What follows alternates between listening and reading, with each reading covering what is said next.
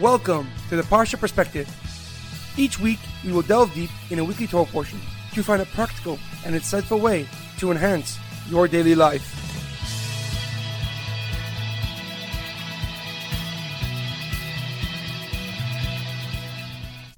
Thank you for tuning in.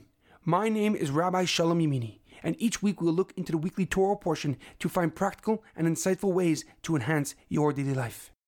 This week's Parsha Perspective is in loving memory of my grandfather Yaakov Yosef ben Arya Leib, Edward ben Ephraim, Shlomo ben Edward, Yerachmiel Daniel ben Gedalia, and Tzvi ben Yosef. May their souls be uplifted and may their memories be a blessing.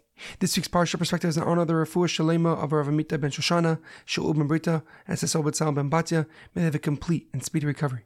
This week's Parsha Perspective is dedicated in honor of the birthday of Yael Liskevich. May Hashem bless her and her husband Aaron with a year of happiness, success, and health. Parshas Vayera, expect only of yourself.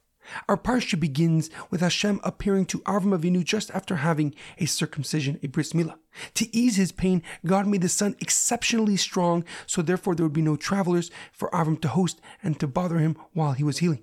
But after seeing how much it bothered Avram that he had no one to help, God sent 3 messengers, 3 angels in the form of men to visit him. As soon as Avram saw these 3 travelers, he quickly ran to them and brought them to his tent. He washed their feet and had them cool down in the shade while Sarah prepared 3 matzahs for the guests, as it was the Yom Tov, it was the holiday of Pesach. Avram then sent his son Yishmael to slaughter 3 small calves for his guests to eat. And although Avram just had a circumcision of bris milah, he himself attended and took care of each traveler, of each angel. One of the angel's jobs was to inform Avram and Sarah that they would have a son precisely in 1 year.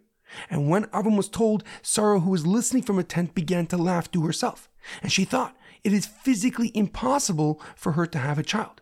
But God was not impressed with Sarah. And he turned to Avram and said, is there anything too difficult for me to do? I will return to you in 1 year at the same time, and Sarah will have a son. And therefore, when the baby was born a year later, he was named Yitzchak, which comes and stems from the root word in Hebrew for laughter, which is chok. However, a question comes to mind.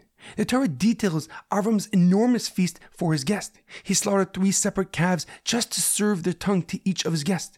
Yet when Avram first encounters them, he says, Yukach na ma'at mayim v'rachatzu raglechem v'yishanu tachas ha'etz. Please take a little water, clean your feet, and rest under the tree. Why does the Torah detail Yukach na ma'at? Why take a little water rather than just say Yukach na mayim, just take water? The Radak Rav David Kimchi, a biblical commentary from the 11th century, answers this question by explaining that Avram was an extremely humble servant of Hashem, of God. Hence, he would constantly downplay and minimize his generosity because it's all from God. And so therefore, he told the angels, Yukach na ma'at mayim, take a little water, to downplay and minimize the fact that they were about to have an enormous feast in the middle of the desert. Furthermore, Avram's most treasured mitzvah was having guests. As we know, his tent was open on all 4 sides to invite people in. And in fact, the character trait that Avram passed on to us till today is the attribute of chesed, of kindness. And so therefore, he wanted his guests to have no expectations, for heaven forbid he fails to live up to them. However, Rabbi Soloveitchik of blessed memory, a descendant of the Brisker rabbinic dynasty, gives a deeper and more profound explanation. He repeats Rashi's explanation as to why Avram in the beginning wanted them to wash their feet. Rashi quotes the Gemara in Bab Metzia that explains that Avram had all his guests wash their feet if they worshipped idols. And since some people actually bowed down to the dust of the earth, Avram made every person clean their feet before entering his tent.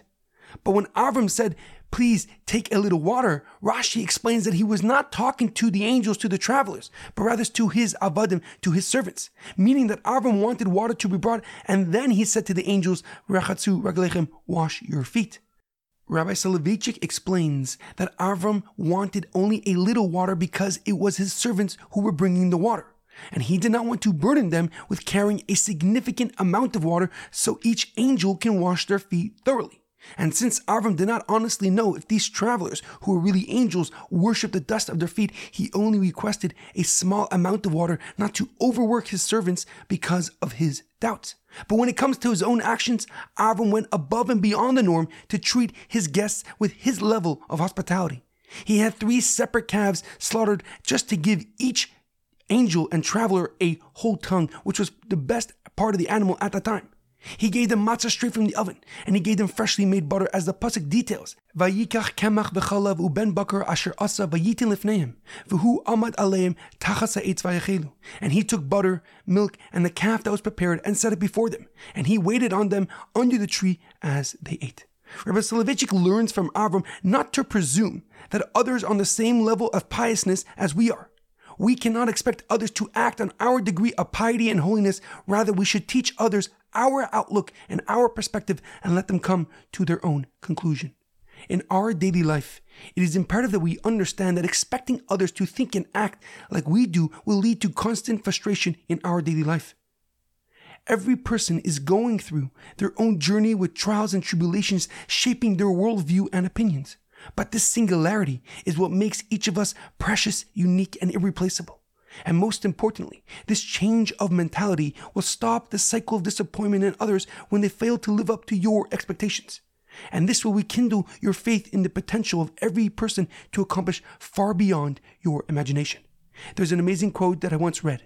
If you expect great things of yourself and demand little of others, you will keep resentment far, far away. Have a great weekend and good Shabbos.